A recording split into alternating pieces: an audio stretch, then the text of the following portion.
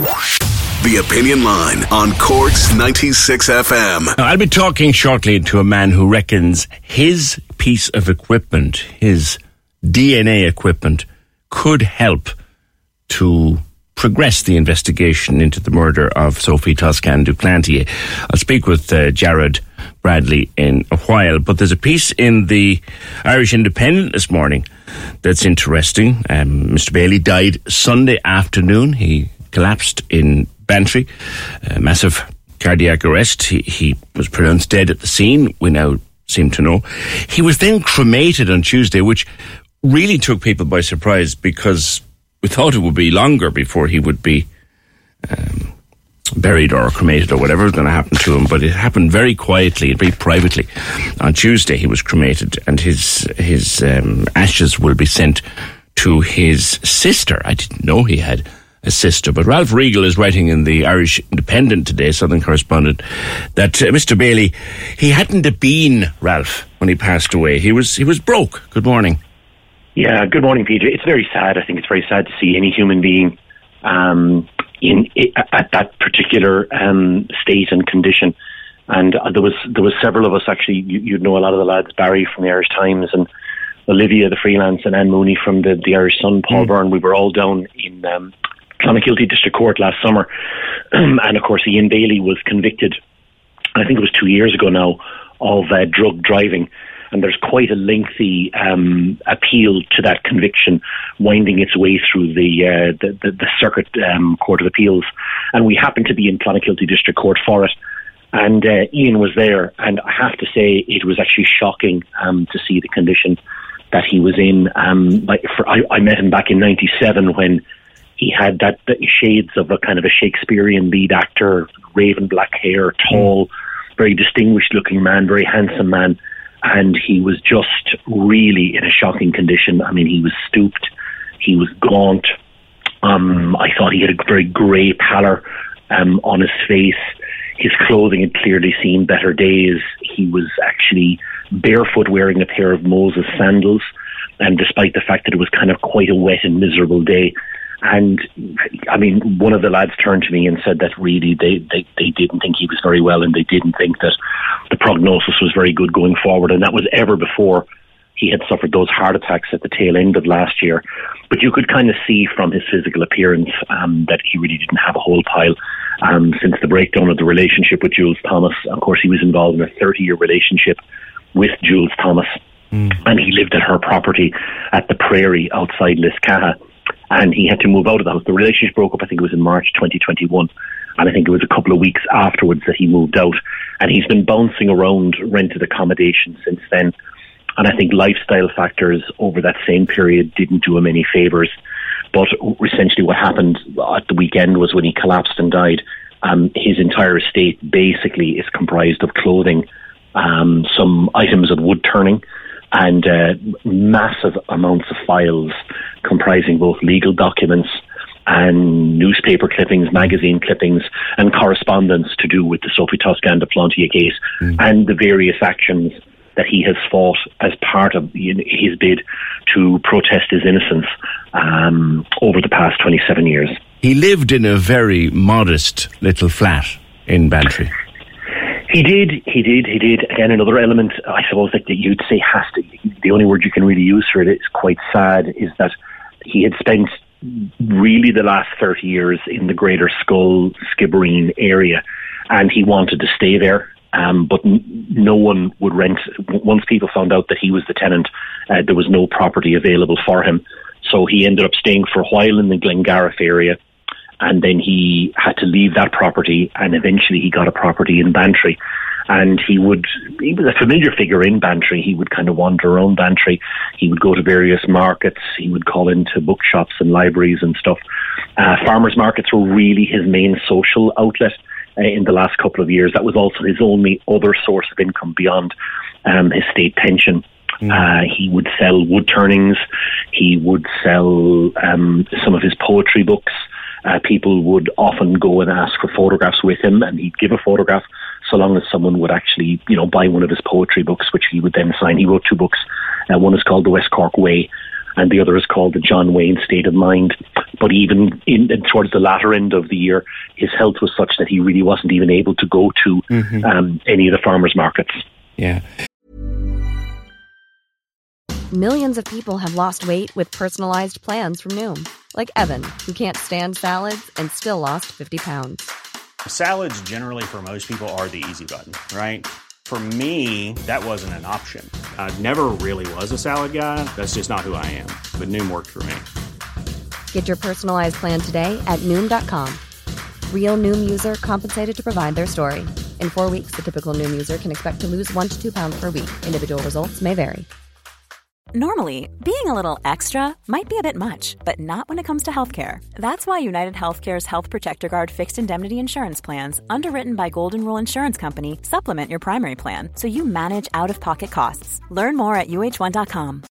Join us today during the Jeep Celebration event. Right now, get 20% below MSRP for an average of $15,178 under MSRP on the purchase of a 2023 Jeep Grand Cherokee Overland 4xE or Summit 4xE. Not compatible with lease offers or with any other consumer incentive offers. $15,178 average based on 20% below average MSRP from all 2023 Grand Cherokee Overland 4xE and Summit 4xE models in dealer stock. Residency restrictions apply. Take retail delivery from dealer stock by 4/1. Jeep is a registered trademark. He left no will. People were thinking now that he'd passed away, somebody would find an envelope with a letter in it. Saying, well, if he didn't do it, who did, or anything like that, but nothing was found.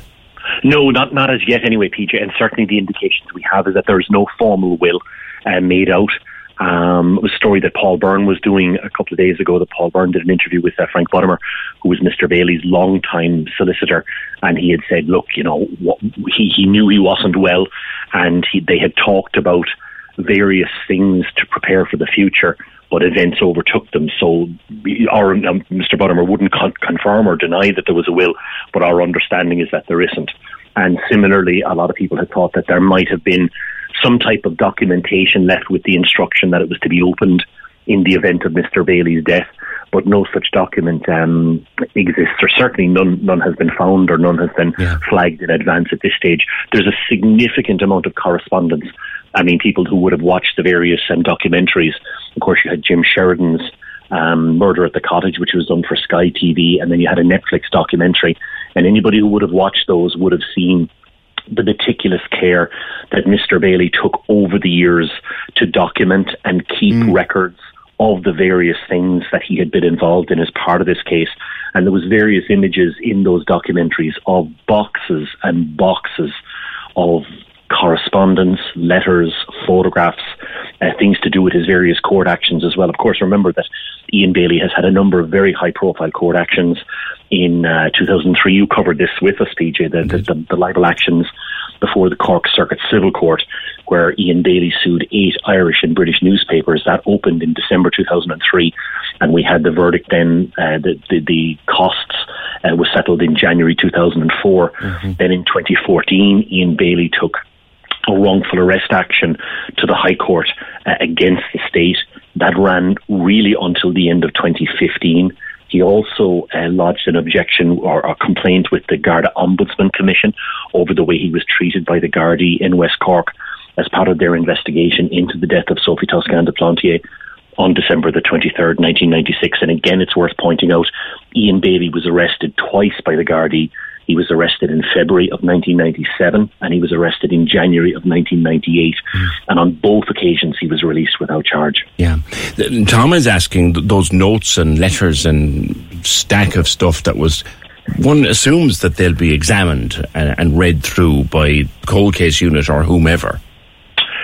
My understanding, PJ, and I could stand to be corrected on this, but I think if the Gardaí want to have access to them, they may need a warrant. And certainly there's been no indication as yet that a warrant has been sought. Okay. So again, I think that's going to be an issue between Mr. Bailey's next of kin. Now, we understand that his next of kin is his sister, Kay Reynolds, who is based in the UK. And the only time that she came to public notice here in Ireland before was that she gave evidence on behalf of her brother during the High Court action between 2014 and 2015.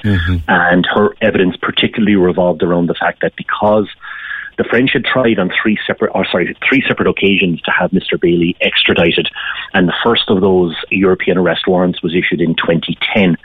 And Mr. Bailey always maintained that because of his fear of arrest, he never left Ireland. So he was afraid that if he went back to his native UK, of course, he was born in Manchester and brought up in Gloucester, that if he travelled to the UK, he would put himself at risk of arrest or detention under the terms of that European arrest warrant.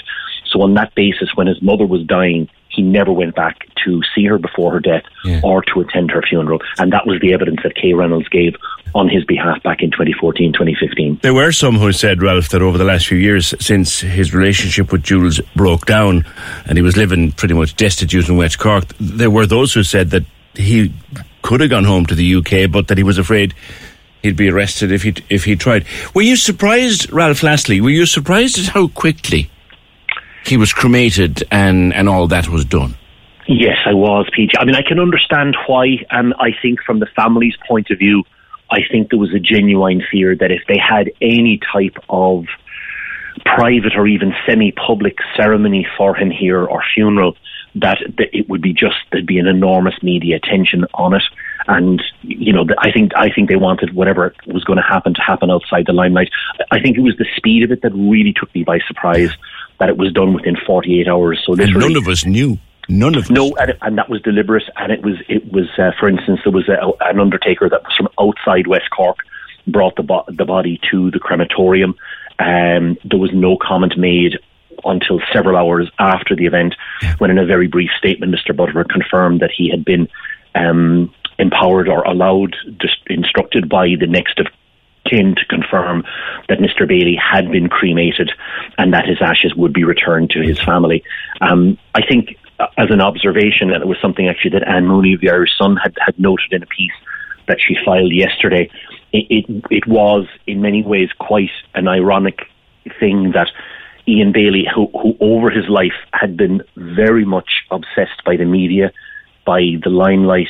On the one hand, he was a man of incredible contradictions. He said that media attention had destroyed his life in Ireland, but yet at the same time, he was a man that really courted publicity. He would always take phone calls from reporters. Right. There were times when I got phone calls from him asking me, did I want comments from him about developments in the case. Yeah, and one or two texts like that over the years as well myself. Yeah. He was never afraid to reach out. Exactly, you'd be familiar with it, PJ. And I think Anne's comment was that for a man who had spent his life posing for photographs, giving commentary, giving quotes, being in the limelight, it was a total contrast that the only people that were present for the cremation were the crematorium staff and the undertakers. Very lastly and very briefly, Ralph, I'll ask you this one, and you of course have written a book on this and have covered it from day one. Now that he has passed to his maker, will we ever know, do you think, will we ever really know what happened on that night in December 1996? Definitively, I don't think so, PJ. No, I don't. I think we may get a few more indicators. I mean, certainly the death of Ian Bailey does not end things. I mean, the Garda murder investigation is ongoing. The Garda cold case review is ongoing. The cold case review team will make recommendations to the Garda murder team. And I think the indications are that the file will be submitted, a revised file, an updated file, will be submitted to the Director of Public Prosecutions. But whether we get any type of instruction or direction that the DPP would have contemplated action against a particular individual, I'm not sure that it's ever going to go that far. And certainly from the French family's point of view, and I think really they're the ones whose words we have to attach greatest weight to, is the very last thing that they wanted was Ian Bailey to pass away. They wanted him to stay alive, to stay healthy, and to be alive for when the cold case review would end, in the hope that there might be some judicial action here in Ireland. But they're very, I think, upset with the Irish state that while they see that justice was done for Sophie in Paris, and a lot of people would take issue with that over various aspects of the Paris prosecution, but in their eyes, justice was done for Sophie in France, but justice was never done for Sophie here in Ireland. OK, Ralph, leave it there. Thank you, as always. Ralph Riegel, a Southern correspondent with the Irish Independent, indeed wrote a book on that case. I'll get the title of it. I have to dig it out of my memory, but it's a super Super read. Thank you, Ralph.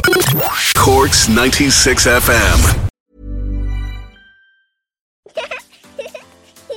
Too tired to clean your floors after playtime? Forgot to vacuum before your friends bring their little ones over? Let Eufy X10 Pro Omni help. Powerful 8,000 PA suction removes debris, and MopMaster dual mop pads scrub away stubborn stains with ease. Save time and keep your floors cleaner. Want to know more? Go to eufy.com, that's EUFY.com, and discover X10 Pro Omni, the best-in-class all-in-one robot vacuum for only $799.